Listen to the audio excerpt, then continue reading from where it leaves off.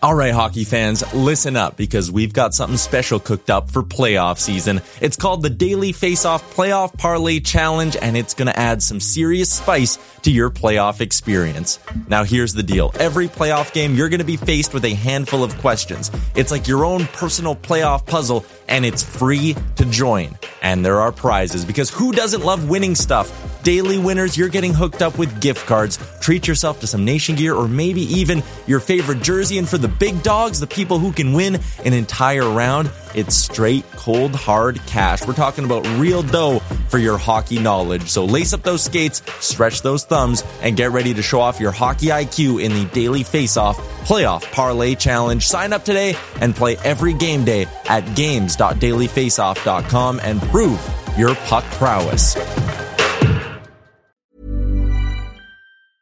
I'm Sandra, and I'm just the professional your small business was looking for. But you didn't hire me because you didn't use LinkedIn Jobs. LinkedIn has professionals you can't find anywhere else, including those who aren't actively looking for a new job, but might be open to the perfect role, like me. In a given month, over 70% of LinkedIn users don't visit other leading job sites. So if you're not looking on LinkedIn, you'll miss out on great candidates like Sandra. Start hiring professionals like a professional. Post your free job on linkedin.com/people today. Millions of people have lost weight with personalized plans from Noom. Like Evan, who can't stand salads and still lost 50 pounds. Salads generally for most people are the easy button, right? For me, that wasn't an option. I never really was a salad guy. That's just not who I am. But Noom worked for me. Get your personalized plan today at Noom.com. Real Noom user compensated to provide their story. In 4 weeks, the typical Noom user can expect to lose 1 to 2 pounds per week. Individual results may vary. Can you see it? Did you notice? Checked, but the puck comes right to Pettersson, who tries a bank pass for Besser. In with a shot, he scores! A moment's notice. At arm's length. To the line, Hughes scores! In this existence, take you to the sun. First career NHL goal. Quinn Hughes makes it 1-0.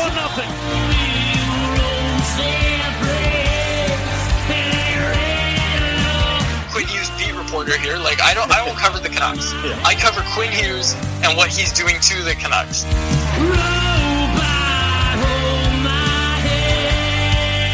Just wave the guy and get Demko involved. I wanted them in Valentine's Day. Wow. We should do a radio show together. Right on. I want to fist bump you right now. Pearl steals, cutting in, shoots, scores!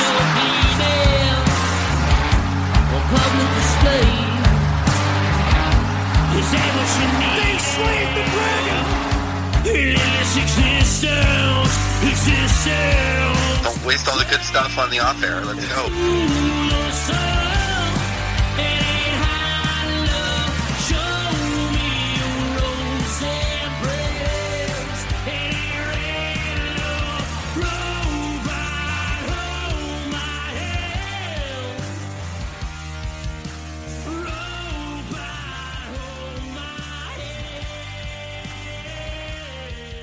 Hello Canucks fans, and welcome back to another episode of the Canucks Conversation, brought to you by the great folks at Zephyr Epic. By the sound of my voice, you would think that the Canucks would have just won that game, but that is not the case. My name is David Quadrelli. As always, I am joined by the man who built the place, Chris Faber. Chris, how are you doing on this Tuesday evening? And it's not even that late. Usually we're getting ready right now.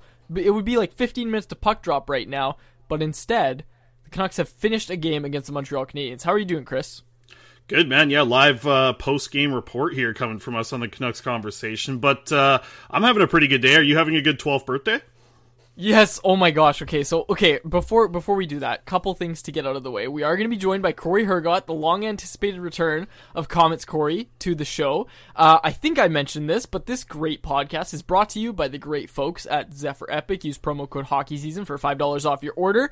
And what Chris was just alluding to, yes, my 12th birthday, quote-unquote. Canucks prospect Jet Wu is hosting a Twitch stream tonight where he was playing goaltender on NHL 21 on his PS5. Wyatt Arndt, the stanchion on Twitter, writes for The Athletic, tweeted out the link to it and told everybody to go watch it. So the Twitch stream had about 66 viewers in it. One of those viewers being the very well-known Mr. Booth from Twitter. I was in the chat. I said hi to Vias from Roxy Fever, and we were just talking. And Booth saw I was in the chat. And what happened was, with all of the comments that were in the chat, those went on to Jet Woo's screen, so he could see what everybody was saying. So, Booth goes, "Hey Jet, can you please wish my buddy Quads a happy 12th birthday?" And Jet Woo sees it, and he goes, "Quads, happy 12th birthday, buddy." The big 1-2. The big 1-2. And it was gold. Like, it was so funny. You can go look and watch the clip. It's posted on Roxy Fever's Twitter account. I think I'll retweet it. It's for sure going to be in the Canucks Army post game, which you should be reading every night, because that is some good stuff there. And we just introduced the Best of Twitter segment, which I'm sure, Chris, you're just absolutely ecstatic about. Oh, yeah, absolutely. The only problem is Stéphane Roger. Every time he's on the post game, the Canucks just get pumped. They didn't get too pumped tonight. I mean, 5-3. They came back a little bit in the third period, and that was nice to see. But we have a lot of Jet Woo talk later on in that interview that you mentioned with Corey Hergott. That was a long one. Corey and I haven't talked for a while. We've been DMing, of course, but it's a lot different, like I've always said with this show, to hear someone's voice instead of seeing what they write down or what they tweet. So Corey and I broke it down, man. It was 30 plus minutes, chat about the Utica Comets, the season, what it's like having St. Louis's organization there. There's a lot to get to. That's probably going to be a bulk of the episode. I mean, we're going to have some stuff to get into here, but we have the Leafs just around the corner too, so that's going to set up some excitement this weekend coming up here. But yeah, let's get right into the Canadiens game. Again, they absolutely handled the Vancouver Canucks. I mean, this game was a little bit better. I think the Canucks actually showed some effort. Second period was okay for them. I thought the first period that, coming out of there with a 2-goal deficit probably wasn't the worst. I thought it was pretty back and forth game. Like, this was a much better game. You and I are not on the media call today with the post game with Travis Green and the players, because we're obviously recording this podcast, but I feel like there's going to be some optimism coming out of that group. It just seems like this Montreal Canadiens team, the way they match up against the Canucks is a bad setup for this Canucks team. They're getting pressured by this Montreal Canadiens team, turning over the puck a ton. I thought they showed a little bit of fight in the third period, especially late, but through and through, this Canadiens team is just outmatched against the Vancouver Canucks. I mean, they don't really have a chance, like, coming into these games. Like, you feel like maybe something's going to snap and the Canucks are going to go get a win out of this. They got that one shootout win earlier in the season, but aside from that shootout win, like, Montreal's handedly won, what is it now, 5 games? So they've won 4 out of 5? Yeah, I mean, this Canadiens team is no joke, man. They're playing really good hockey right now. Okay, now I ask you this, Chris, because yes, as you just mentioned, the Canucks do have one win over the Canadiens this year, a 6-5 shootout win. But in your opinion, was this the most complete effort we've seen from the Canucks against the Habs this season? Because I would argue that it was. Like, I think that the Canucks played objectively better in this game than they did in the 6-5 win against the Habs. I think a lot of that had to do with Carey Price not being on his game that night. Yeah, no, I agree with that. I think the Canucks played their best game against Montreal this year in the game that we just watched here. It's definitely not their best game of the season, but against Montreal, it was probably their best performance, and they did it with a shuffle to the top 6 lines, which I'm just not a fan of seeing Pearson play with Pettersson. There's something about those two that just doesn't work. There's something about Pearson and Horvat that works, and I wouldn't really go away from that, to be honest. I think that the Lotto line should be back together. I think you've seen a lot of success out of the Horvat, Höglander, and Pearson line. So I really didn't like that mix-up from Travis Green going into this game. I know that the night before they had a really tough game through and through. The team just didn't look good at all. But, like, this top 6 is going to figure it out at some point. And not even the top 6, like, more like the Lotto line. Like, the Lotto line eventually is going to go out and single-handedly win you some games. And you've had success from that second line of Horvat, Höglander, and Pearson, like, all season long. I don't like going away from those lines, to be honest. I didn't like the top 6 the way it was formatted today. Okay, so with that in mind, you have to remember that the Lotto line's just been pretty dreadful. Like, on the last podcast, I got to eat crow a little bit on this one, because on the last podcast, you said yeah, the Lotto line looked good against Ottawa, but they were still getting out-chanced. And I kind of played it off. I was like, whatever. Like, I think, I mentioned the Shabbat chance on Hughes that really didn't have much to do with the Lotto line being on the ice, but it went against them. But, like, I don't know. They haven't looked great, and I understand why you would split them up, especially after last night's performance. We're recording this on the second half of the back-to-back. I don't hate the move to switch up the lines. I just think that it was done incorrectly. Like, if I have to split up the Lotto line, which I don't think is a horrible idea at this point, given how they've played, and especially Miller, like, I don't think a lot of people are talking about how, kind of dejected Miller looks, and, like, I don't like reading into body language or whatever, but, he looks dejected every time. Yeah. Every time something doesn't go his way, he just looks completely deflated out there. And it's happening a lot, too. I mean, like, just little pucks that are bouncing over his stick, or him not being able to pull it up from behind him into getting in front of him as he's entering the zone. Like, it's just a lot of little things that Miller, I can see why he's frustrated. I mean, bounces just aren't going his way right now at all with the puck. Absolutely. Yeah, no, absolutely. Like, I totally get it, and, it'd be funny if any of my old baseball teammates are listening to this, because I was exactly like that. But, again, I was a minor, youth baseball player. You know what I mean? It wasn't like I was, I feel like if you're at a higher level, you kind of have to get that in check. You know what I mean? I don't know. You weren't. I feel like you weren't no Brendan McCarthy out there on the field. We'll say that. Oh no Brendan McCarthy out there. But this is what I'm thinking, Chris. Like, there are guys out there who get mad and let it fuel them. Elias Pettersson's a pretty good example of that. You'll remember the game against Columbus, gets a bad penalty called against him, visibly upset, comes out of the box, scores one of the nicest goals we've ever seen him score. Okay, there's an example. There are also guys who let it get to them and it starts to affect them negatively. I would say JT Miller's on the other side of that coin. I don't know if you'd agree with that. Maybe I'm just over exaggerating a bit, but I honestly, I think Miller's kind of, getting upset about every play, it seems, is starting to negatively affect him. I actually think you're onto something with the skill part of Miller's game, but I think something that maybe he's learned this over his career, but I think when he's struggling, he tries to get involved physically, right? I think that's the thing that he tries to do. We're seeing him, throw a lot more hits, get involved physically, and I wonder if that is going to help spark him. This is a guy who's been around the league for a couple years, and maybe he knows what it is that can get him sparked and get him going a little bit. But I agree with you. I think the anger or whatever's going on in his game right now is, I guess, limiting his ability to just move the puck and be a skilled player who you play on your first line and play with skilled guys to, generate goals. That's the point of having Miller on that line with that group, is you need to win the goal share with that group. And things just aren't going his way right now on the ice. And I think what he's trying to do is, like I said, just get involved physically, and maybe that'll lead to, something else in the game bouncing your way a little bit more. Yeah, no, I definitely agree with that. He is throwing his weight around. You can see it. There's just a lot of pucks bouncing over his stick, it seems like. You know what I mean? Yeah. And I think when you kind of look at it from that perspective, it kind of makes sense why he's so frustrated. It's just, I don't know, we've never really seen it from him, right? You could, this is a family show, so I can't repeat what he said, but there's been a few times on the broadcast, including tonight, where you can very clearly hear him yelling at the ref. And I don't know, it's just, I don't know. I get he's frustrated, but let's not forget, the guy's got 11 points in 10 games I think he's played, which is, that's over a point per game. You're happy with that kind of production, but it's just something feels off. You know what I mean? So I don't know. That's enough talk about Miller, I guess. But I guess my question to you, Chris, to add to that, I mean, that line that we just talked about there, that line of Miller, Horvat, and Besser. I mean, they're on the ice at 5-on-5 for 2 goals against tonight. That's not a great look for that group. I feel like that line could work, but at a certain point, let's get it straight. Elias Pettersson is your best scoring threat on this team. I wouldn't take away the guys that help make him more of a scoring threat. That's the only thing. It's Tanner Pearson just doesn't help Pettersson the way that they play.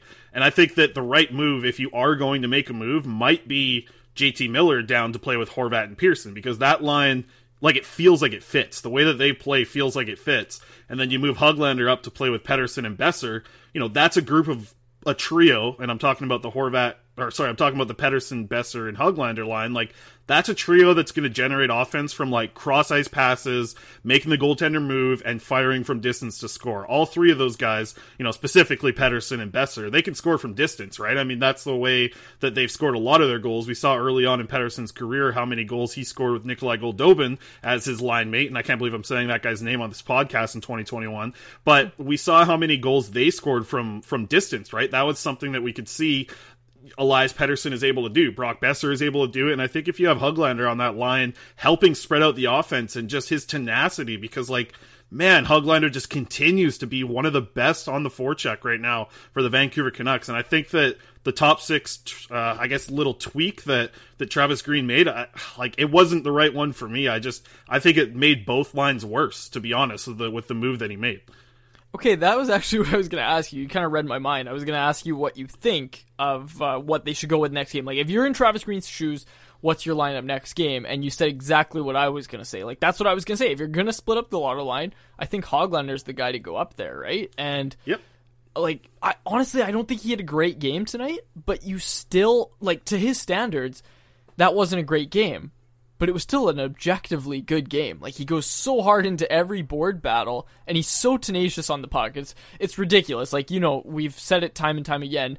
None of us saw this coming, but here we are, and Nils Höglander is all of a sudden, like, an important key to the top six of the Vancouver Canucks. Speaking of which, Chris, the decision to bench Jake Virtanen and put Antoine Roussel in. Obviously, Roussel scores a goal. What were your thoughts on that decision by Travis? I saw some tweets right as kind of game time started from Matt Sakaris. Did you hear this on the radio at all? The quote that Sakaris was saying? I mean, Sakaris has been wrong a few times, but also, like, this guy has a lot of connections, and he was saying, like, one more healthy scratch for Virtanen and he's going to be demanding a trade out of here. I think that's what was said today on 1040. So I wonder. I think that Jake Virtanen on this team in the current situation, like, yeah, unfortunately he's not going to come in and be a top six player. But let's say any player in the Canucks top six goes down. Like, centers, wingers, any of them goes down. Jake Virtanen's still the best option to come in and play in the top six for this Vancouver Canucks team. Like, it's not going to be Gaudette. It's not going to be Tyler Mott. It's not going to be Brandon Sutter. It's got to be Jake Virtanen. And he's in a weird spot because he can be used in a top six. Like, he can be. He might not be great in it, and we haven't seen it consistently, but still to this, like, even though he's a healthy scratch, somebody goes down in the top six, he's going to be the guy who gets plugged in there, I think. Oh, absolutely. Like, who else is there? That's the thing. And okay, here's the thing that I kind of want to point out from an agent perspective, and the only reason I know this is because I was listening to Dollywall on 1040 today. He was saying, like, when you request a trade, organizations don't have to make the trade. Like, Sam Bennett requested a trade from Calgary. He's not going anywhere. Like, that's what Brad Treliving said today. He said that they're in absolutely no rush to deal Sam Bennett. It's kind of just something you say, oh, okay, good to know. You don't want to be here. We'll get you out as soon as we can. But listen, if you're not, like, a star player that the team relies on, and you're not, like, I just don't think Jake Virtanen, you use the word demand. He asks for a trade, I think. I don't think Jake Virtanen's in any place to demand a trade. You know what I mean? Good point, yeah. Like, I don't think honestly, I think if Jake Virtanen asks for a trade, that's only going to hurt him more. And I think it's just going to leave him in Travis Green's doghouse even longer, right? Like, that's the thing is, like, I don't know. Jake had a decent game on Monday, and he's back in the, rightfully so.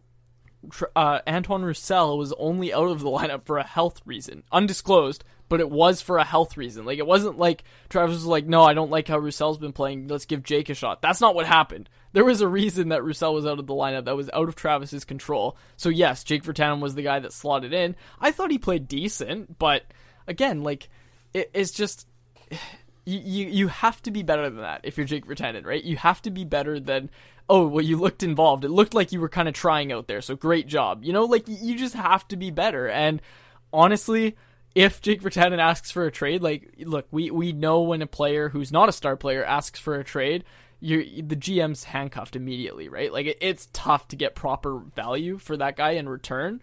So what are the Canucks looking at if they try to trade Jake Virtanen? Like, I'll kind of put you on the spot a bit here. Like, we'll do this before we go to break. What are the Canucks looking at in terms of a return if Jake Virtanen asks for a trade tomorrow and the Canucks go, you know what? Let's do it. Yeah, I think, you know what? Like, the value that I think you can get for Jake Virtanen, it's obviously dropped a lot over the past couple years, but I think it's just above what you got for Thomas Vanek at the trade deadline. Like, I think it's a little bit higher quality player than Tyler Mott. Like, I think you might be able to get, like, the best return I could see for Jake Virtanen in a draft pick-wise would be, like, a third-round pick. I don't see a team giving up a top 60 pick for Jake Virtanen right now. I think if that deal is on the table, like, anybody, I don't care if it's, like, the Tampa Bay Lightning and you're going to be picking 60th, like, a second-round pick for Jake Virtanen is a good move. I think the best trade you can possibly see is a third-round pick, but honestly, I thought similar things when Thomas Vanek was on the trade deadline, or was on the trade block a few years ago now. It's been a while. But I think you're getting just like another guy who might slide into your fourth line, like Tyler Mott. Like, I think that's the type of player you're kind of getting. I don't think that as a former first-round pick and the way that he was drafted, the skill set that he has, there probably are some GMs and some coaches that would just be like, yeah, like, give me a run with this kid. He's not a terrible contract. He's a guy who probably fits into a lot of teams' top 9, right? Like, he does. Like, he fits in the top 3 lines on a lot of teams. So I think that there's a chance, but in a weird season where the cap didn't go up, 2.5 is a decent hit. I can't see it being much, and I really think even though, like, because you're in the situation with him, you've already signed him, you got him for this year, I don't think the trade is ever going to be worth it, and I think that's how the Canucks are looking at it as well. I don't think that any offer that they're going to get is going to be like, okay, yes, we need to trade Jake for this. This is a good deal for us. I think the Canucks value him too much to move on from him for the little amount that they'll get in return. So yeah, I'd say like a little bit of a player that, you know, you're taking a shot on, like a Tyler Mott, or a third round pick at the max. Like, at the max, I think. Yeah, I think you're in the right ballpark there. It was interesting. I actually saw a tweet. Someone was tweeting about after Mott's 2-goal game. Someone said, "Oh, trade Mott for a first round pick." And there was legitimately, I'm not gonna say who, I'm not gonna out anybody like that, but there was legitimately someone in the replies. I was like, for what? To try and draft another Tyler Mott? No way. I was just like, what? You're not going for another Tyler Mott in the first round. You're going bigger than that. Like, oh, it was really funny. But yeah, that was my favorite. You know what that sounds like? That was my favorite Twitter take. That's a Facebook comment for sure. It was a Twitter take. It was on Twitter. Wow. But yes, you would expect to see that on Facebook underneath the Canucks Army article for sure. Yeah, somebody's uncle stumbled into Twitter and sent out that take. That's a bad take. that is a tough take. I hope the person who sent it isn't a listener of the show. If so, we're just having a little fun. We love you. Thank you for listening to the show. But with that, we're going to cut to Corey Hergott. Chris, we've still got a lot to talk about on the other side of the break, so we're going to cut to some ads, then your conversation with Corey Hergott. Everybody already knows the story. I'm not able to be there when we do the three-way interviews, unfortunately, because just schedules and everything like that, and not easy to get us all in the same room for obvious reasons. So with that, we will cut to break. You are listening to the Canucks Conversation. Zephyr Epic is Canada's source for trading card, games, and sports cards. They ship free anywhere in Canada on orders over $50, and you can use promo code HOCKEYSEASON with a capital H and a capital S, all one word, Hockey Season, to get $5 off your order exclusively for Canucks Conversation podcast listeners. Be sure to join them live on Twitch for epic case break openings. Follow them on Twitter and Instagram and Facebook at Zephyr Epic, ZEPHYR, Epic, on all platforms. Do you ever have a long work day where you just forget to hit the liquor store on the way home and then you got no beer for your game? Well, problem solved, folks. Same day delivery now from the folks at Parallel 49 Beer. That's right, the P49 crew is here and available on Uber Eats. All that brew directly to you with Uber Eats and Parallel 49's online store. Shop.parallel49brewing.com or check out more information on their Twitter and Instagram pages at Parallel49Beer. Oddshark.com is your home for sports odds, picks, betting, and futures. Speaking of futures, my big bet right now is taking Braden Holtby to win the Vezina. You've heard Chris and I talk about that if there's anybody that can get Holtby back, it's Ian Clark. So we bet, it was just me. I bet that Braden Holtby would win the Vezina. That's my big bet. Go make a play at oddshark.com. All right, short and sweet one here for our friends at Mike's Hard Lemonade, the Blue Freeze. If you haven't tried it, folks, you need to get out and try the Mike's Hard Blue Freeze. By far my favorite alcoholic beverage on the market right now. If you're going to just enjoy a few drinks at a game, or it's a Saturday night and you got a Zoom party with some of your friends, take yourself down to the BC liquor store, or your local liquor store, wherever you get drinks. Pick up some Mike's Hard Blue Freeze, the best, tastiest drink on the market right now.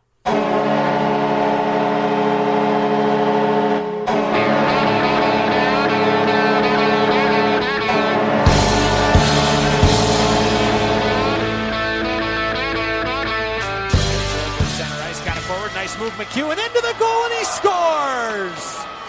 What a play by Zach McEwen, who draws the Comets to within one. A little shimmy shake. Lynn with a shot, and he scores! Holy! For the second in as many games, and the Comets tied at one. My child, oh mama, when you come on down, won't you come on down?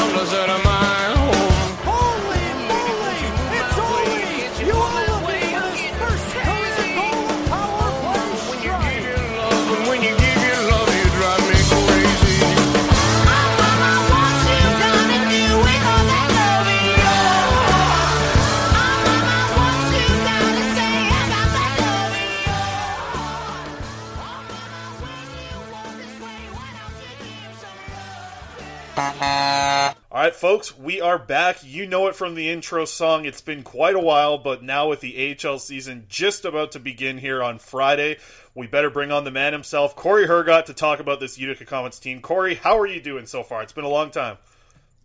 It has been a long time, Chris. I'm to be back. I'm doing well. It's been a restful little bit of time off. I've caught a lot of things, getting some projects done around the house, and some rack builds and amp builds, and I'm ready to get back to hockey now. Absolutely. And now that you're back with us at Canucks Army, it's going to be a little different content coming from you, I think, is what we've changed over the past couple of years from what I've heard anyways. The cool thing, I heard you on the PP1 podcast talking about it, and the thing that I'm excited for, without doing so many pre- and post games, you're going to actually have some time to write some stories about these guys, not only on the ice, but something that I think people have enjoyed about your content is the stuff off the ice as well. Yeah, that's the kind of stuff I really want to be able to try to dig into this year. It might be a little bit challenging being, a compressed COVID sort of a season to make all this work.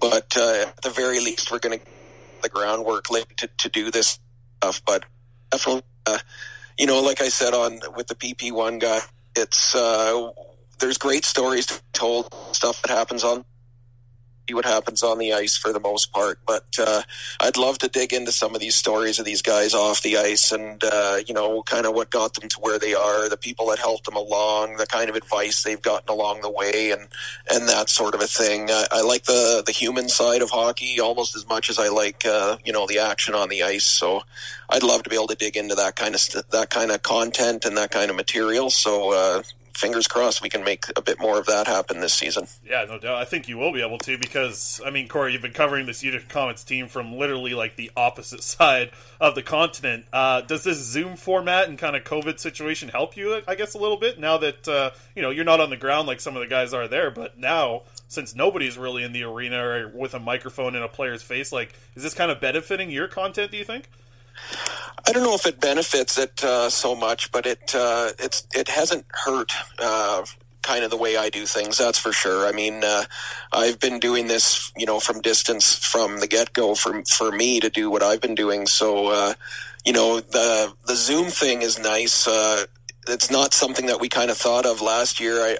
Towards the end of the season, I had worked it out with the people on the ground in Utica to kind of have a laptop set up on the backup goalie's stool for the post-game scrums, and I got to do a little bit of that, but it certainly wasn't easy in that format when the coach has to look at your face. You're just a head on a stool sitting there, and he can't hear the questions being asked because it's a little computer laptop speaker, and there's Zambonis going in the background and everything else. So it wasn't ideal last year when we were trying that, but this year with everybody using Zoom, that slides a little bit more into my wheelhouse, I guess. So yeah, it does kind of help a bit. It helps me to kind of puts me on a little bit more of an even playing field here with the people that are on the ground. Most definitely. It's funny. I remember us talking about it, I think last season, when you were saying like how funny it was to have all these reporters in there and then one computer with your face on it on the other side. And I guess you were ahead of the times a little bit now that everybody's stuck on Zoom.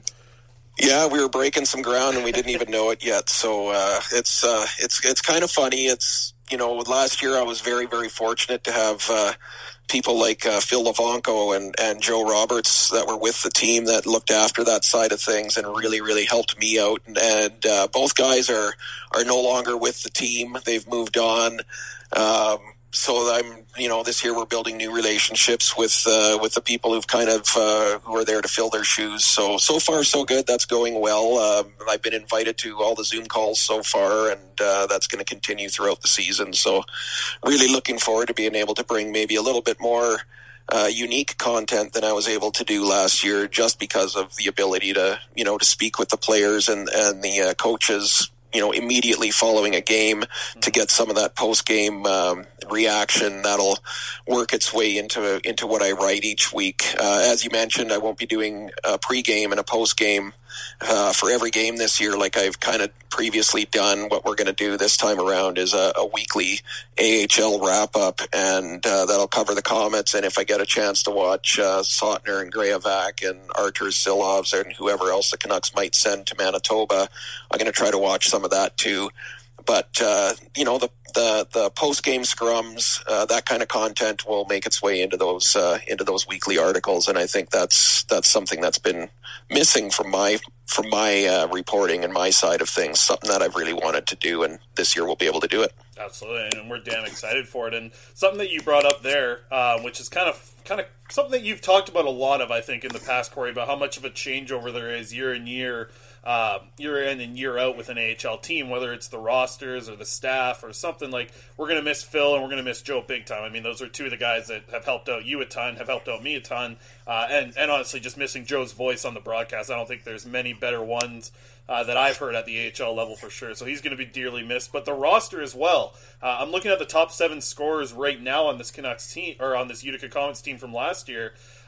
Reed Boucher moving on, Nikolai Goldobin moving on, Justin Bailey moving up, Brogan Rafferty moving up, Carter Camper moving on. I mean, this is going to be a very different looking team, but I want to start with someone that's not even in the Utica organization technically, in Sam Anis, because leading scorer of the AHL last year. I know that he's not a Canucks prospect, but it's going to be really interesting to see the leading scorer of the AHL play alongside guys like Cole Lind and Sven Berchi, who are looking like they're going to be the first line for the Comets this year. What kind of addition to the team, and I guess the organization and the players that are trying to develop, is a guy like Sam Anis? Well, this is it, and it's what really, really intrigues me here is Sam Anis is a center. He's played wing and played the middle, but he had a career year last year, and I believe he played the middle for the bulk of that season. He had 50 assists last year with his 70 points. So he's a puck distributor. He's a playmaker, and the fact that Trent Cole and Drew Bannister are shifting Cole to the middle to put Sam Anis on his wing, I think that speaks pretty highly of how they feel Cole's move to the middle is going to go. So just having Sam Anis there as a bit of insulation around Cole to put him into that role, I think that's a huge plus right there. You've got a guy, as I said, he's a creative puck distributor. He's a guy that's going to be able to help set a guy like Cole Lind up for a lot of points, and he can finish too. I mean, he had 20 goals last year, Anis did. So, the other thing with St. Louis, and I spoke to Ryan Johnson last Friday, and we kind of specifically discussed, why St. Louis, how this worked out. And if you just take a quick glance at the players that Vancouver sent to Utica, it's, aside from Sven Berchi, it's a young group. You've got guys, Cole and Jonah are in their third year. Lucas Yashik is in his third year. But you've got Will Lockwood there. You've got Carson Folk there.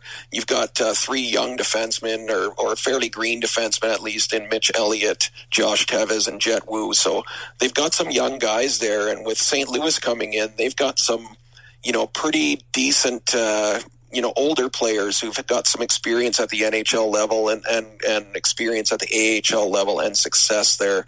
So it really kind of matches up well as far as, giving some of these young Vancouver prospects some wingers to work with, or in Carson Folk's case, wingers to work with who have a little bit more experience, guys like Curtis McKenzie or a guy like Nolan Stevens, players who've played at the NHL level, players who are, can play a gritty game and can kind of help, a big young centerman progress his game at the AHL level and develop as a pro. So it really seems like, from everything that I've heard, and everybody's saying all the right things obviously on the ground there, but it seems like it's going to be a pretty good fit. I'm sure at times this year we're going to have issues where people in Vancouver will be unhappy because maybe Jet Wu isn't playing, or people in St. Louis will be unhappy because one of their young guys isn't getting the minutes or the opportunities that they want. So it's a unique season. It's one that I think we need to let's take everything this year with a bit of a grain of salt, because it's a unique path the way things are happening this year. So it's definitely going to be an interesting one to watch the way it all plays out. I think that this split affiliation could end up being a good thing for this season. I think so too, and I think that it creates opportunities, I guess, for players that didn't really have that before. And I find one of the moves so interesting, and you kind of touched on it there, but Cole Lane moving to center. Not only, like we saw it on the power play last year, it's something that you and I both talked about a lot that we both enjoyed was, his ability to move into that spot, because that's what Zach McEwen did before him, right? Like, he was the center on the power play group. He played center at times in the AHL, but he was also a winger.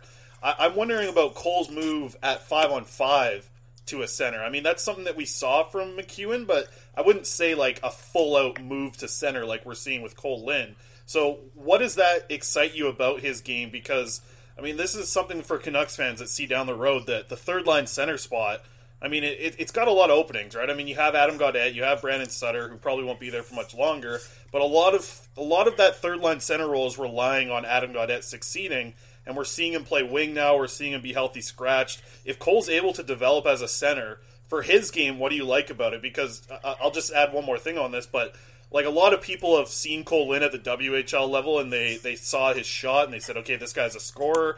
He's an excellent guy on the wing coming down, flying in, and taking a shot. That's where he succeeds. But from what I saw with him on the power play last year as a center, and, even at times on 5-on-5, I really think his playmaking might be the big thing that's going to get him to the next level. So that move to center for him, how much do you think that helps him in that certain area? Well, I think it really rounds out his game, Chris. I mean, I think that's really the focus here behind this. Just stepping back to McEwen, though, he didn't really play center at all in the AHL at 5-on-5. Mm-hmm. He may have had, in the 3 years I watched him there, he may have had maybe a handful of shifts at 5-on-5 in the middle. He was, took a lot of faceoffs as a winger on the power play, but played the center position there on the PP, but not so much on the at 5-on-5. And I think that's where the difference is here with Cole. When I spoke with Ryan Johnson and we spoke about this part of Cole's game and the shift to the middle, the idea here is they want last year, Cole's first year, we know it didn't go great for him. He had a tough adjustment to the AHL and to the pro level. His second year, as we saw, he got a lot more comfortable, and he became a really nice complementary player. And Johnson's words to me were, this year our challenge for Cole is we don't want him to just be the complementary player anymore. We want him to be the guy. We want the play to run through him. So moving him to the middle kind of forces that. The play has to run through Cole now. They like his playmaking. They want him to instead of having to rely on his wingers or a centerman to get him the puck, they want Cole to be getting the puck. They want him to have the puck on his stick as often as possible, and they want him to be the guy making that happen, which I think is another big part of that shift to the middle. They need him to be the guy that's going in and doing that work and becoming more of a distributor as well. And I agree with you, Chris, that playmaking side of Cole's game, I knew he could score goals, and coming out of junior, I knew he could. He was a pretty slick playmaker, but last year, some of the plays that we saw him making at the pro level, compared to his rookie season, it was just a night and day difference with his confidence level. And I think that's always going to be the big key for Cole. When he's confident, he's an agitator, and to use Ryan Johnson's words, he's a rat. And I loved hearing Johnson say that. Like he said, Cole's at his best when he's being a bit of a rat out there. We need him to be, keeping things in control. But when he can take other players off their game, he's at his best. And I tend to agree with that. And if this shift to the middle, it doesn't end up being a permanent thing, it at least is going to help Cole develop his overall defensive awareness. And when he gets to the NHL level, maybe he's got a guy like Gaudette in the middle that isn't as good on the face-offs, but Cole has proven to be pretty handy on the face-offs. So if he can be a winger even that slides over to take draws because he's strong there, that's a feather in his cap. And those are the kind of players, as Travis Green always says, he wants players you can win with, and a player with utility like that is a player you can win with. 100%. And you bring that up, like, that Cole did do a pretty good job on his face-offs last year. Let's think about the guy that he's going up against, right? I mean, he was the first power play unit going up against the first penalty kill unit. That's one of your better face-off guys on every single NHL or AHL team. Like, your penalty killer, the guy that you put out first as center, he's one of your best face-offs guys. So it's not like Cole Lind was going against, bottom-tier face-off competition. Like, he was doing a solid job on PP1 of winning draws. Maybe not winning at, 70%, but, I'd say 50-50 at least, right? Like, he was doing a solid job as a guy who moved there from the wing. And, Cole's going to be a guy that we're going to talk about a lot as this season goes on, Corey, for sure. But he's coming off of that big 4-point night, so we had to dive into him a little bit deeper here. The guys that I wanted to just kind of maybe just get a little bit of your opinion on as we kind of close this out. 3 of the guys that are making a jump to professional hockey, and Will Lockwood, who excited a lot of people at training camp, scoring the 2 goals in a scrimmage. Carson Folk, who, at times last year in the WHL was excellent, scoring in crazy streaks where he would just score a bunch of goals in a handful of games. And Jet Wu, who's going to be probably making the toughest adjustment because he's coming in as a defenseman. Maybe if you want to just give a little bit on those 3 players, we'll start with Lockwood, and how do you think he'll fit into this AHL team? I'm glad that you brought those 3 up specifically, because those are 3 guys that I've spoken to Trent Cull about, and I've spoken with Drew Bannister about as well. For those that don't know, Drew Bannister is the Blues AHL head coach, and he came over. He's now the associate head coach in Utica. Trent Cull is still the head coach. Bannister's his associate head coach, and Daniel Tkachuk came over, one of his assistants as well, and he's working with the team along with Gary Agnew as well, who's been there with Trent Cull since he came on. So as far as those guys, Lockwood, both Cull and Bannister kind of gushed about him after the first day at camp, saying how he jumps off the ice with his speed. They're really looking to transform him into a specialty teams machine. They want him to be a penalty killer, the guy that can be counted on to be the guy that eats up all those penalty killing minutes. I think that's going to be a really big focus for him. And if he's going to, if a guy like Lockwood, he's not the youngest prospect on the team. He spent all his time at university that he could there. So he's a little bit older of a prospect, kind of like Brogan Rafferty was when he came in last year. So you've got a guy that I think they've got pretty high hopes for right out of the gate, and a guy that I think they're going to put him into some pretty meaningful minutes right out of the gate. So I think that's really good for him. Carson Folk was another guy that both coaches were saying he jumped off for his speed as well. They like his size. I know that in speaking with Trent Cull after their preseason game, folks saw time on both the power play and the penalty kill. First year in the league, Trent Cull is giving him a look on the PK, and I think that's something that they want to keep going for him. So I think that's that says a lot about how they feel about him in the organization, and he's looking like he's going to be a guy that they want to put a lot of time into and work with. So I think that bodes really well for him. My understanding for Wu is his preseason game wasn't quite as dialed in as some of the other players. He had some kind of moments that he maybe could have done a little bit better, but that his game kind of got a little stronger as the game went on. I think, as you said, I'll agree. I think he might have out of those three, he'll probably have the tougher time adjusting to the pace and the speed and everything of the American Hockey League, of the pro level. But he is a guy that they've got a lot of time for, and a guy that they're going to put a lot of work into as well. I think out of Mitch Elliott, Josh Tevez, and Jet Wu, Jet Wu's going to be the guy that's still going to be here going forward after this season, and I'm not sure we'll be able to say the same about the other two players. Yeah, I found that, just watching those players at Canucks training camp, Jet Wu at times, I don't think it's the worst thing to say, but he looked like the least NHL-ready guy at camp at certain times this year. And I saw a lot of pluses in him at camp. I mean, there was times where his passing ability and just ability to control the puck was pretty weak, but there was times where he's in the corner battling against a Bo Horvat or a Brock Besser, and it was like, this is why people talk about Jet Wu and his strengths being, physical on the boards, a good job in the defensive zone, but there is a lot of work to happen in the offensive part of things. Do you think that might maybe have people let down a little bit if they're, not watching these Comets games and just seeing the small amount of points that Wu will likely put up in the AHL? But do you think that might just kind of hinder people's excitement on what they're going to see from Jet Wu this year? I think it might, but I think at the same time, I think we all have to be realistic about what our expectations are for some of these guys. I mean, you've got a guy like Jet Wu, it's been a bit of a long path for him to get here, and now he's going to be here playing his first year of pro.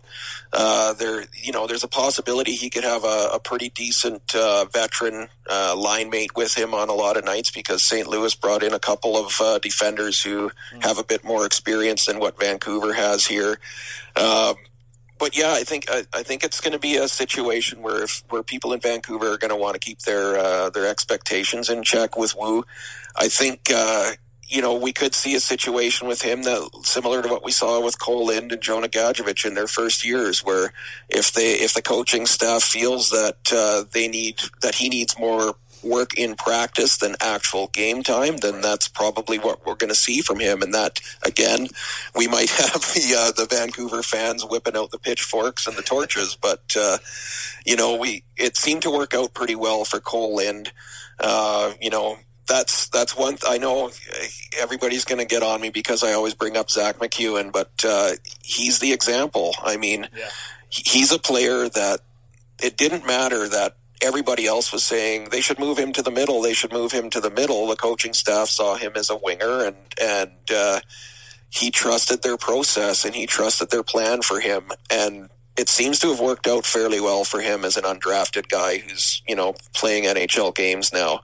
Jalen Chatfield has trusted their plan for him, and it seems to have worked out pretty well for him so far. So I think if the fans can learn to trust the process and trust the plan, even if they might not understand it all the time, we might be a little bit less stressed out and a little bit happier when these guys come up and we can say, you know what, I had faith in this kid and he's proving us right. So that's kind of how I look at things. Yeah, you got to be worried about the stat scouts. That's the problem. The guys that are looking at the elite prospect page and telling you what a player is instead of watching the games. But I don't think that's ever going to change. And you touched on someone there. I want to bring it up because looking at this Comets team last year, I watched a ton of the games last year. Not as many as you. I might have missed a few, but I looked at this defense core that they had in Utica last year and how good they were. I mean, as a group, they had, at times probably the best six-man unit in the AHL, seeing what these players were able to do, specifically with Brogan Rafferty and Ashton Sautner.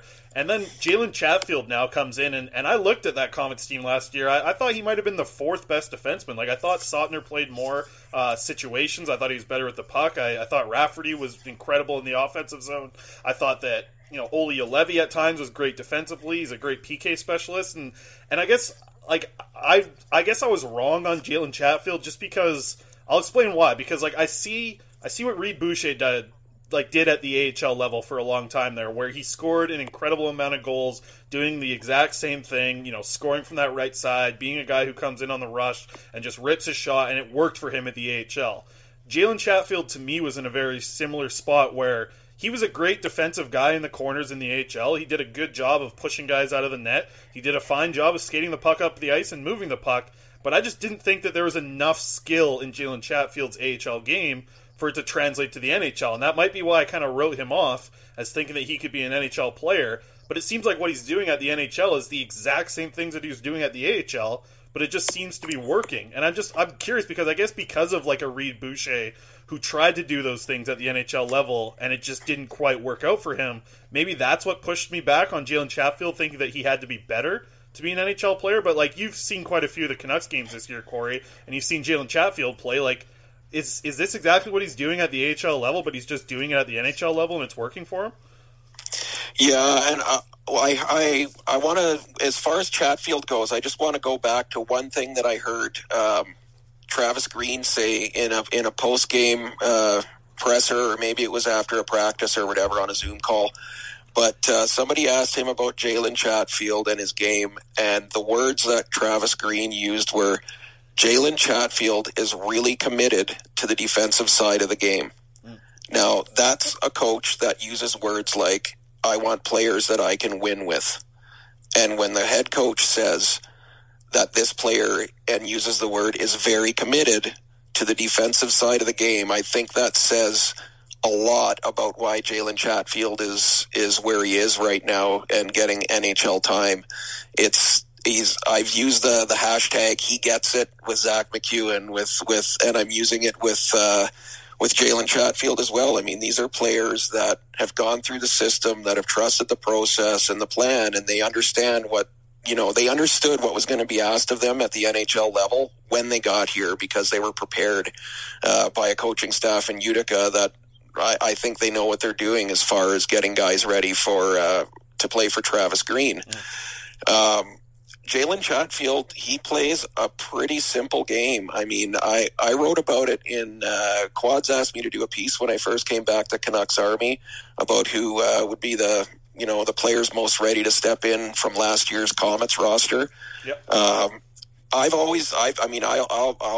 be the first to admit it. I've been saying from the get-go that I thought Ashton Sautner was the most NHL-ready defender in Utica. Yeah, I agree with that too. I said that Olli Olevi should be ready this year. If he's healthy, he should be able to get in there and show that he can play a shift at the NHL level. He still needs work. We've seen that, but he is showing fairly well, aside from his pivoting and stuff. But the thing with Jalen Chatfield, and I wrote this, if you're not expecting a ton of offense from Jalen Chatfield, he's probably not going to let you down. He's just that kind of player. He goes about his business. He does his job.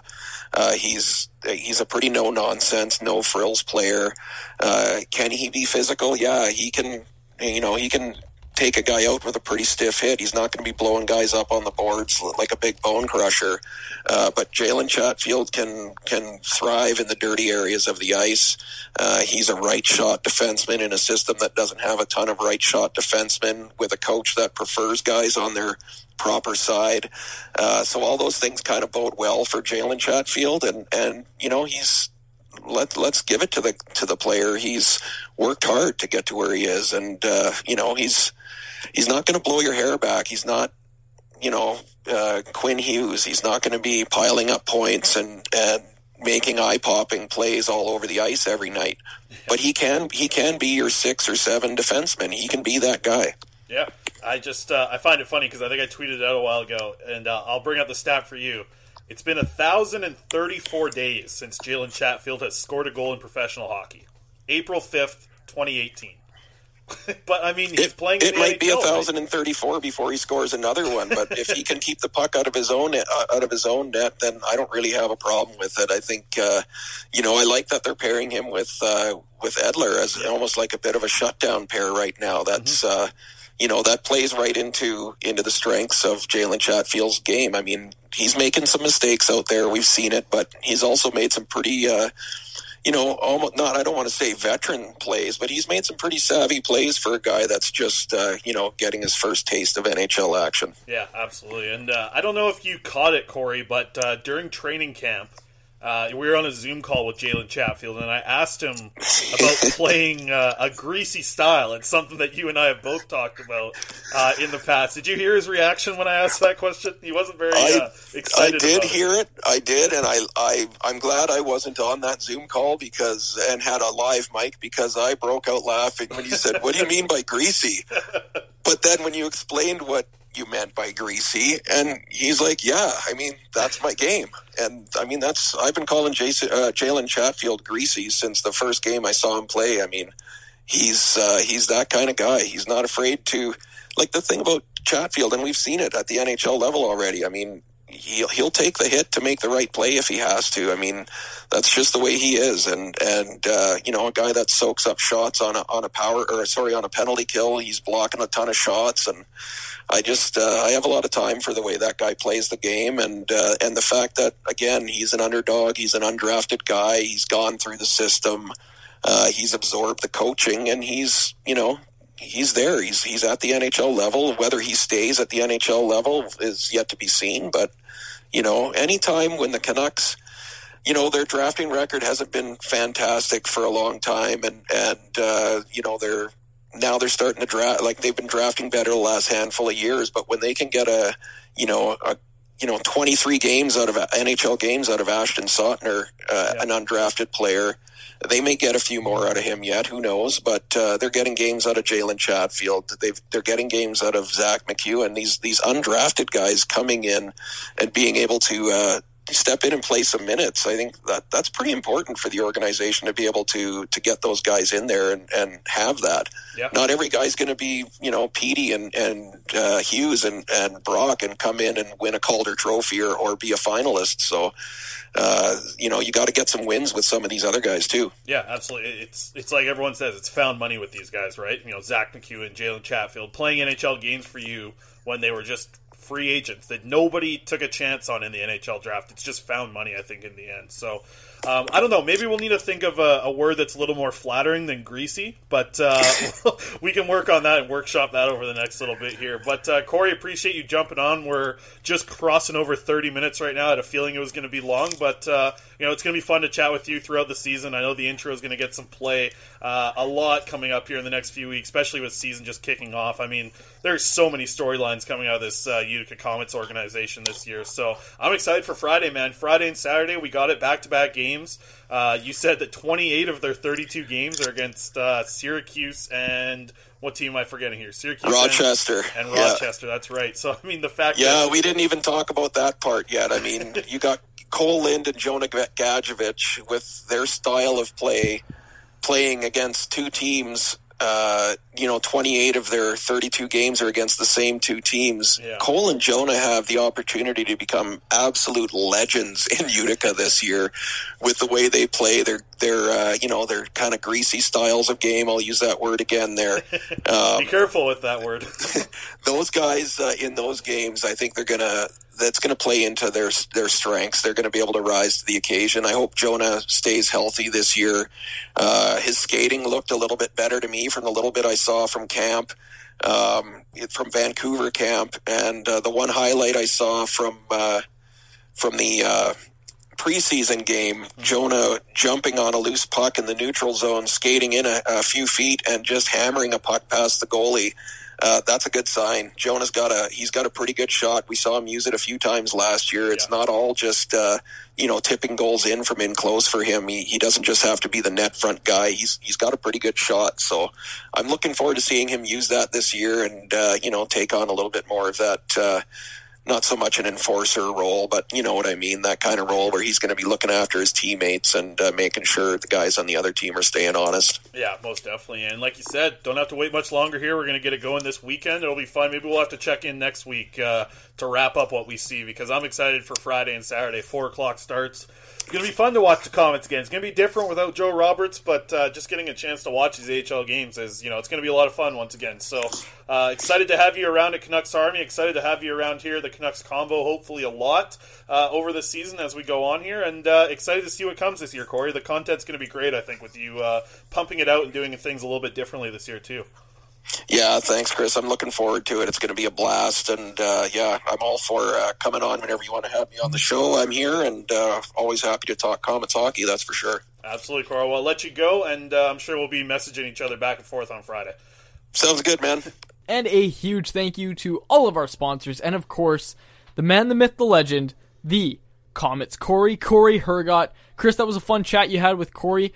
One player that you guys talked about, and that I kind of want to touch on a little more, is Jalen Chatfield. How impressed have you been with his play so far this season, before we kind of talk about some more players that are going to be in Utica this year? Yeah, I mean, that's how we ended the conversation with Corey, was that I've just been proven wrong on Jalen Chatfield. I mean, I've seen a lot of players at the AHL level with a lot of high-end skill at the AHL level that haven't been able to succeed at the NHL. And what we're seeing with Jalen Chatfield is not a lot of high-end skill at the AHL level, but it's almost like his game at the NHL level doesn't require that. I mean, he's, like we said with Corey there just a minute ago, like, he's playing the exact same game that he did in Utica. Like, he's playing the exact same way, and he's having success at the NHL just because he's doing all the simple things, and Corey brought it up, I think, best at the end of that conversation. Like, he just gets it, right? Like, he's been in this organization long enough to understand how to play defense, how Travis Green wants the defense to be playing, and it's working for him. He's, 17 and a half minutes over the past, the game against Winnipeg and the game against, the first game against Montreal. Like, the guy's getting minutes now. It's been a great story for the Canucks so far, and I'm happy to be proved wrong. I mean, I think I had him as, like, the fourth most NHL-ready defenseman coming out of Utica last year. I thought that Sautner was better. I thought Brisebois was better. I thought Rafferty was better. I thought Ulevi was better. But I've been proven wrong, and I'll take that L, because I didn't see his game translating, because there was nothing that stuck out at the AHL that made you say, oh, this guy should be in the NHL. Like, he was just a good, solid top 4 AHL defenseman, and he's fitting into the NHL perfectly alongside Alex Edler. Yeah, it's been interesting to watch him play, because it's just, he does all the little things right. Like, yeah, he had a few defensive miscues and a few blown tires, it seems like, but I think for the most part, he's played a pretty complete game. Listen, he's not Chris Tanev. There was only a few people in the market asking him to be Chris Tanev, but I think for the most part, he's done a pretty good job as the third pairing defenseman. I think he's been used a little too much, but it's just, what choice do they have? You know what I mean? Like, I think when you see those errors and those defensive miscues, it's from him playing too much and playing in really tough roles. And it's just tough because, like, that's the situation that Travis Green's been dealt, and there's just not much he can do about it. Like, he can't change it. That's who he has. Hamonick's out. He has no other option. So I think, all in all, I think Jalen Chatfield's been fine. Honestly, I think he's going to be pretty good for a few years here. Like, he's definitely a good stopgap until you get someone else. Absolutely, like until Troy Stetcher's contract is up in Detroit. What do you think about that, Chris? Troy Stetcher finishes his contract in Detroit, comes back to the Canucks. Do you think it's too bold of a prediction? I don't know. Hometown kids, they like playing in their hometown. But I love how we're going into this second half, and you're like, hey, let's do 3 minutes on the AHL. Within 10 seconds, you've swapped to the NHL already. Can I just say that the AHL season starts this Friday? Friday and Saturday, they have games. And Cole Lynn, man, 4 points in that first preseason game. I believe they have a preseason game on Wednesday, Corey might have mentioned in that interview. But they get going on Friday and Saturday. We can watch it on AHL TV. I'm excited for it. We're going to have a bunch of clips coming. Cole Lynn's playing on the wing, or he's centering the top AHL scorer last year in Sam Annis. And he's got Sven Berchi, who's an NHL talent, on his left wing. So that line's going to be a hell of a lot of fun to watch. I'm surprised you didn't just turn this conversation into goalies, but I think that's where we're going next, isn't it? Yeah, because one guy I'm really excited to watch is Artur Silov, who's going to be playing in Manitoba. I'm going to be definitely doing some clips and watching all of his games. I'm really, really interested to see, because he only had like a few days with Ian Clark, and it's just, it's not enough. And he's still working on narrowing his stance, but, I've always said that's going to be the big thing for him, because he just has such a low, wide stance, but he's so explosive. Like, he actually reminds me a lot of Yaroslav Askarov, but he has better rebound control and just way worse reflexes. Like, that's what makes Askarov so rare, and that's why he was taken so high, is just because he has such amazing natural reflexes. But anyway, enough goalie talk. Let's talk about the Canucks goalies. What the hell just happened? Thatcher Demko, Chris. Pretty good past couple of weeks for Thatcher Demko. Goes in on Tuesday night against Montreal. Braden Holtby couldn't really... Here's the thing. people are asking me what I thought about Holtby, Demko, blah, blah, blah. Holtby looked fine, but he didn't look great. Like, he didn't make any big saves to the Canucks. Like, he did his job. He looked fine. He looked like an average to good NHL goaltender. That's what Braden Holtby looked like the other night. That's not what Demko's been. Demko's been above and beyond. So when I look at the two goalies and you kind of look at the schedule coming up, Chris, a lot of people have kind of floated out the idea that, oh, hey, no more back-to-backs till March. The Canucks can just ride Demko out. Like, I want to get your thoughts on that before I give mine on it. Yeah, I mean, I think that they can. I think they can ride Demko for a while here. Just looking at the way the schedule kind of goes out here, you got 3 against Toronto. I'm going to expect to see Demko for 2 of those. Then you have the 2 days off. And if Demko looks good in 2 of those games against Toronto, he should get the start at home on, the following week when they have, after that 2-day break, they come back and play the Flames. I could see Demko getting 3 of the next 4 pretty easily, to be honest. I don't know about the rest of the month, but after the way that he's played, being first star in the NHL, I can really see him getting 3 of the next 4. I think that might be the move, but if he comes into Toronto on that first game on Thursday, it doesn't look great, then you go with Holtby, and then you see if he's better, maybe he gets the start on Monday. Like, this goaltender situation is going to be so interesting to follow all year long, but I think so far Demko has done his job. He's looked great at times. I know that a few of those games are against the Ottawa Senators, but at the same time, he's looked good when he's been called upon. Since those first 3 losses, he's looked good, and I think that it should be his net to ride a little bit. I think it should be his crease, and Holtby should have to take it away from him, and do that throughout this month. You mentioned it. Yeah, no more back-to-backs for the whole month of February. Thank God, because the Canucks have played so many games already, and you got to think that it's wearing on them a little bit. So I think get into a groove with Demko if he's able to figure it out. Yeah, he deserves to get some back-to-back starts if he has some good games here. Yeah, absolutely. And okay, here's my take on the situation, Chris, because I think you're right. Like, he does start 3 of the next 4. Absolutely.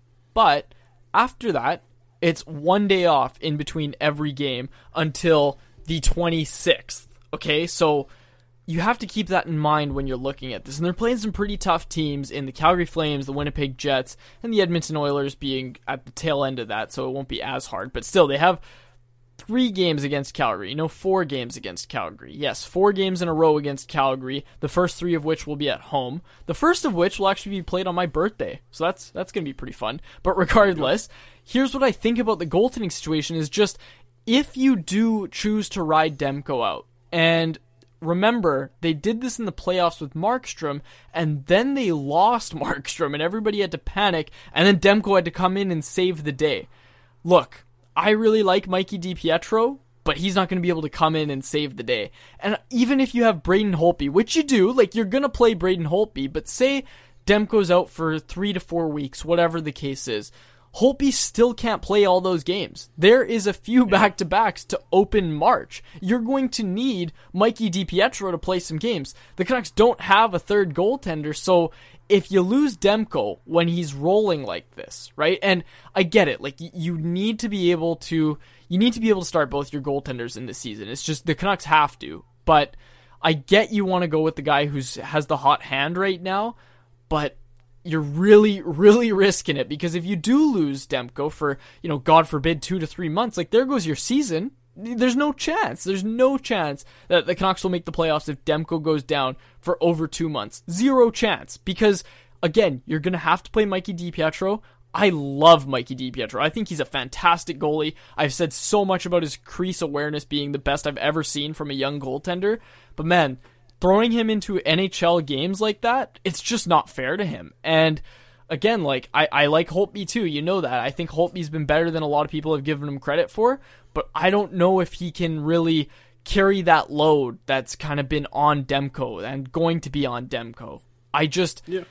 He just hasn't come up big enough for the Canucks. And, this is not trying to, defend how bad the Canucks have been at defending. They have been horrible, Chris. Everybody knows this.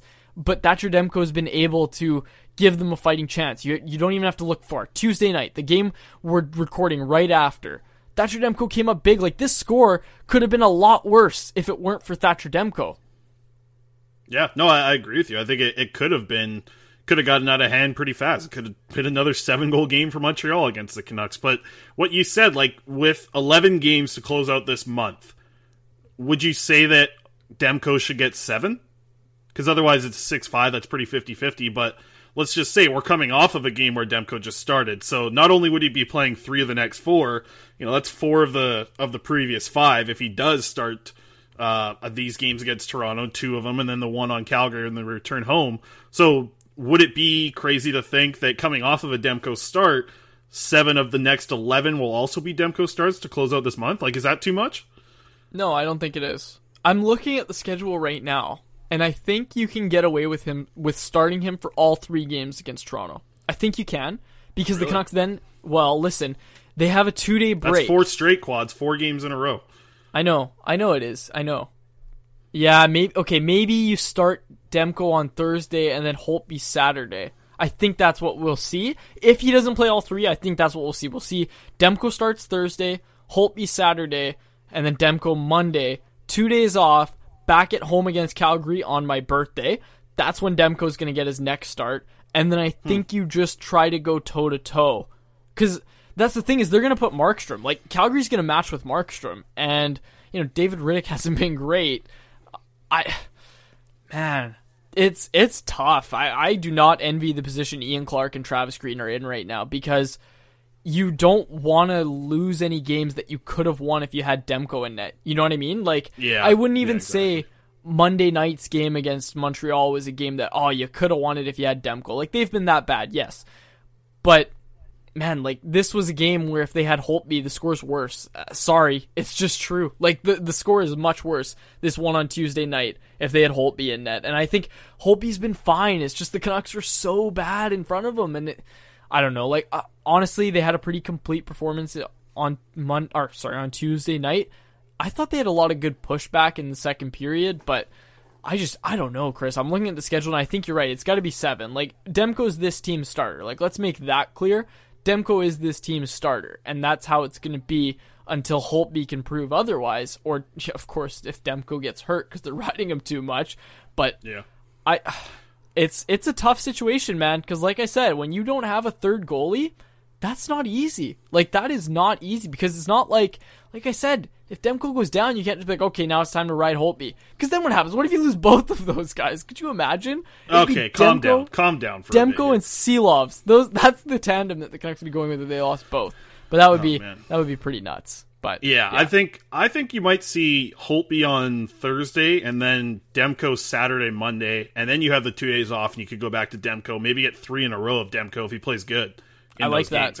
I think a few days off here for Demko to get settled, get ready for it, and then say, hey, if you go out these next 2 games against Toronto and you play excellent, you got the start on the home when we get back home against Calgary. I think that's the move, and I think maybe having Holtby in there on Thursday is good veteran calming presence for the team, but that hasn't really helped them much in the past. But hey, Quads, can you want to change your mind on who was the MVP last year? You think Jacob Markstrom was the MVP yet, or what?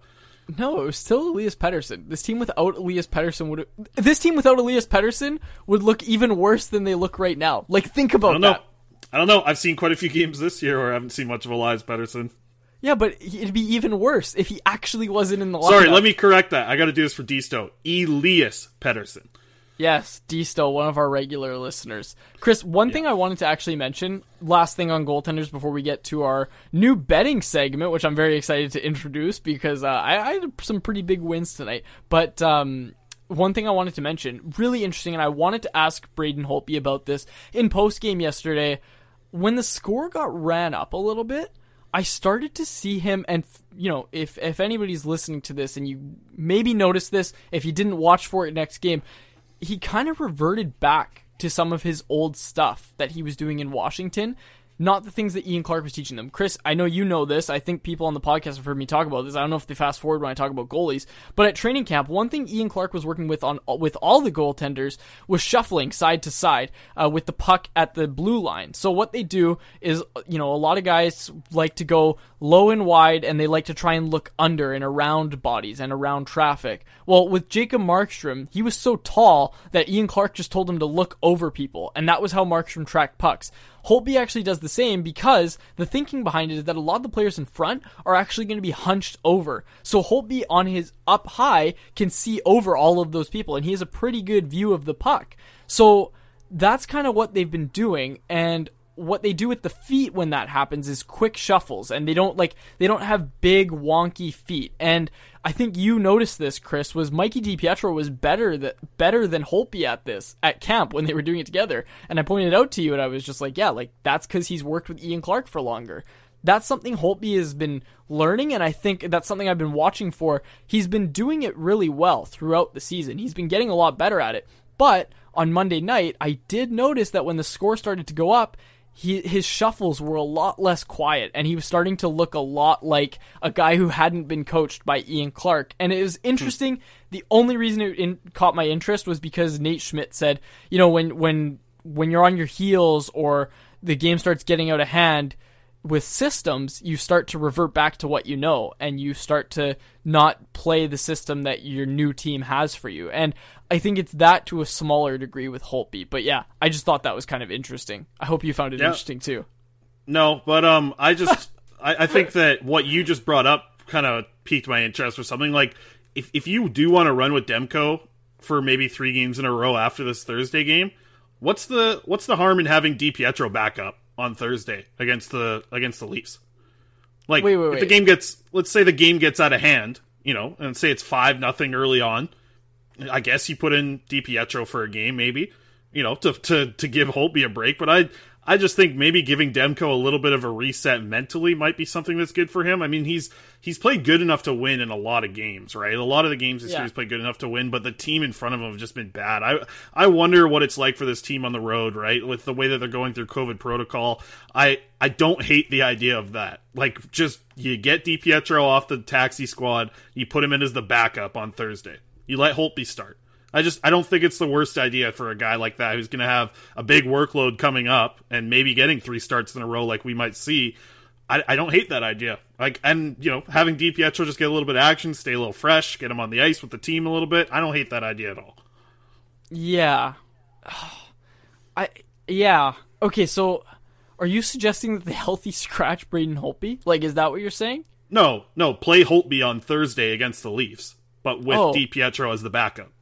And let Demko be a healthy scratch. Yeah, put him in the press box. Let him chill for a bit. Okay, but wouldn't they have to... Okay, we're not going to get into this, because I think then they'd have to do a bunch of stuff with, like, the salary cap and adding someone on. Well, send Louis back to the taxi squad. What's the difference? Is he not on the taxi... Oh, yeah, he's in the... Okay. Very, very interesting that you pointed that out. Yes. Okay. Yeah. Anyway, I don't hate that idea. I don't hate the idea of DiPietro getting extra work, because the Canucks haven't had any practices. That's another thing that a lot of people aren't talking about.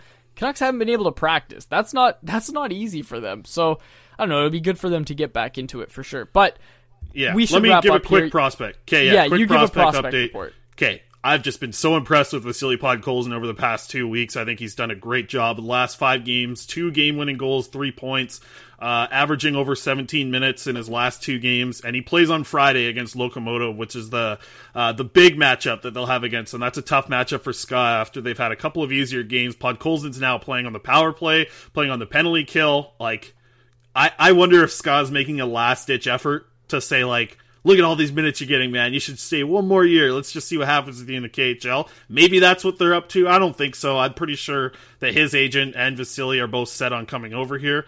So I don't think we should worry too much. But the thing about him making Team Russia for the Swedish games and the World Championships maybe happening does scare me a little bit. But like it's something that we're going to hear probably news on every 2 weeks on what's going to go on with that World Championship. So we'll keep you updated here and on Canucks Army for sure. But that's all I got for my prospects. I do have some betting things, though. So yeah, introduce this, I don't know, is this a segment? What are we doing here? It is a segment, and it is brought to you by our friends at oddshark.com. You should all go check oddshark.com because it helped me make a play. I don't even know what it's called. Like, you know I don't know football, Chris, but I've been watching the playoffs. I've been betting on the playoffs. I bet on Tom Brady. Okay, I bet when they were playing the Saints, I bet that they would be over 53 points total in the game, and I bet that the Bucks, who were the underdog in that game, would win, and that was because Oddshark.com had an article that said that, oh, Tom Brady's an underdog in this one, but it's a good bet to make. So I was like, okay, Oddshark, I'm trusting you. I did it. I won $56, Chris. Like, that was a good one. I did a little parlay there. You had a chat with Ian last week, but yes, this is our friends at Oddshark.com. Chris and I have both been getting into the betting lately. So if you have kids, we should mention, we probably should have mentioned this earlier, but if you have kids, you don't want to hear two degenerate gamblers talking, just go ahead and turn off the podcast. Like, that's the end of the show for you. Thank you so much for listening. But if not, here we go, Chris. What were your bets tonight? Because tonight I had some good ones, Chris. I walked away. How much did I walk away? I walked away with $10 net. Man, I'll tell you what, man. I don't even know if I should be on this segment. I've been losing so much money with my bets. But the one that I've been going with lately that's been doing okay for me is taking the over and adding a shot or two to Horvat and Quinn Hughes. Like, normally they'll be at 2.5, and you could take the over for that to get even money, which probably should take, because like Quinn Hughes always gets over 2.5 shots. But so does Horvat, and I guess now that teams are more keying in on him in the zone. But I've been going with the prop bets for shots. Quinn Hughes had 6 shots in the first game against Montreal. I had him for 5, which was a nice little payout the other day for that, so that was good. But I don't know. I've been trying to hit my parlays a little bit, you know. And for people that don't know what parlays are, Ian talked about it last week on the show. Like, you just put like 7 games together, you put like $5 on it, and if all 7 hit, you make a buttload of money. Most of the time it doesn't hit, but like one of these times it's going to hit for me, man. It just hasn't hit for me yet, but I'll be back on this show talking about a big parlay hit here pretty soon. Interesting. Yeah, I've been doing the parlays. I had luck. You know what? The first day I had a Bodog account, I had some luck with the parlay. Like, I hit on that parlay. I was stoked. And then, yeah, I've been turning it around. But the bet that I've been taking, and people listening to this, if you want to make a bet, anytime the Canucks play the Habs, just bet the over. Like, the odds makers haven't changed it yet, but the over was like 6 to start this game. At least it was on Bodog. 6.5. So you're betting that there's going to be 7 total goals in the game. I bet that, and then I bet that there would be over 7.5, so 8 total goals. I bet that as well. I was getting a little scared toward the end because there was only 6 goals with like 2 minutes left, and then the Canucks scored to make it 7, and then with a few seconds left, Montreal added the empty netter to make it 8, make me walk away a happy man. Yeah, I won $30 total, but I lost a couple other bets, so $21 out. I'm up $10, so I'm not hating it, but I'm also not loving it. I don't know. I took some interesting bets going into this one, but one thing that I always bet on is a JT Miller point, and that one's kind of hit recently. Like I said, 11 points, right? And Quinn Hughes, same sort of thing, all the shots, right? And it was funny because now I've got my brother on it as well. And yeah, we've been having varying levels of luck. Like, when I'm doing well, he's doing poorly, and when I'm doing very poorly, he's doing really well. So somebody's always winning in our household, which is always fun. But yeah, I don't know. In the upcoming game, I think you should bet that, I think it's a safe bet that that the Leafs are going to beat the Canucks. But I don't know, man. Like, check it. Check when the money line gets posted later. Like, see what it's looking like. See what the odds are. Go to oddshark.com to check. Maybe you can pick the underdog. Pick the underdog Canucks to get the win. Actually, Chris. Yeah, and Ian said it last week. Sorry, go ahead. I did that tonight. I put $1 on the Canucks winning when they were down 2-0. And the payout was going to be $14 for $1 if they came back. And I thought for a second that they were maybe going to make it interesting toward the end. I texted you when you said, "Are you ready to record?" I was like, this one's going to OT. And yeah, it did not. But yeah, that was a riskier bet than I made. But yeah, know your limit, play within it. Absolutely. I think one of the things I'll just mention as we close out the show here, just the trends that I've noticed. The Canucks, when they're leading after 2, they're 5-0. When they're losing after 2, they're 0-6. So, throw a little bit of money on that. And the second period, 32 goals of the 84 goals scored in Canucks games are in the second period. The Canucks are getting outshot by like a count of 162 to 129 in the second periods early on this year. So bet the over in the second periods as well. That seems to be where the most goals are coming in. So yeah, those are a couple ones for me to wrap up this segment. I'm all done here. There's some actual betting analysis, unlike what I was spewing there for the past 5 minutes. Me and my brother, we bet different and one of us wins. That's a great update for you in the betting segment. Yeah, sorry, I'm just stoked about my wins. I think that's a good place to wrap up, Chris. Thanks again to our friends at OddsShark for sponsoring this segment. For Chris Faber, my name is David Quadrelli. You have been listening to the Canucks Conversation.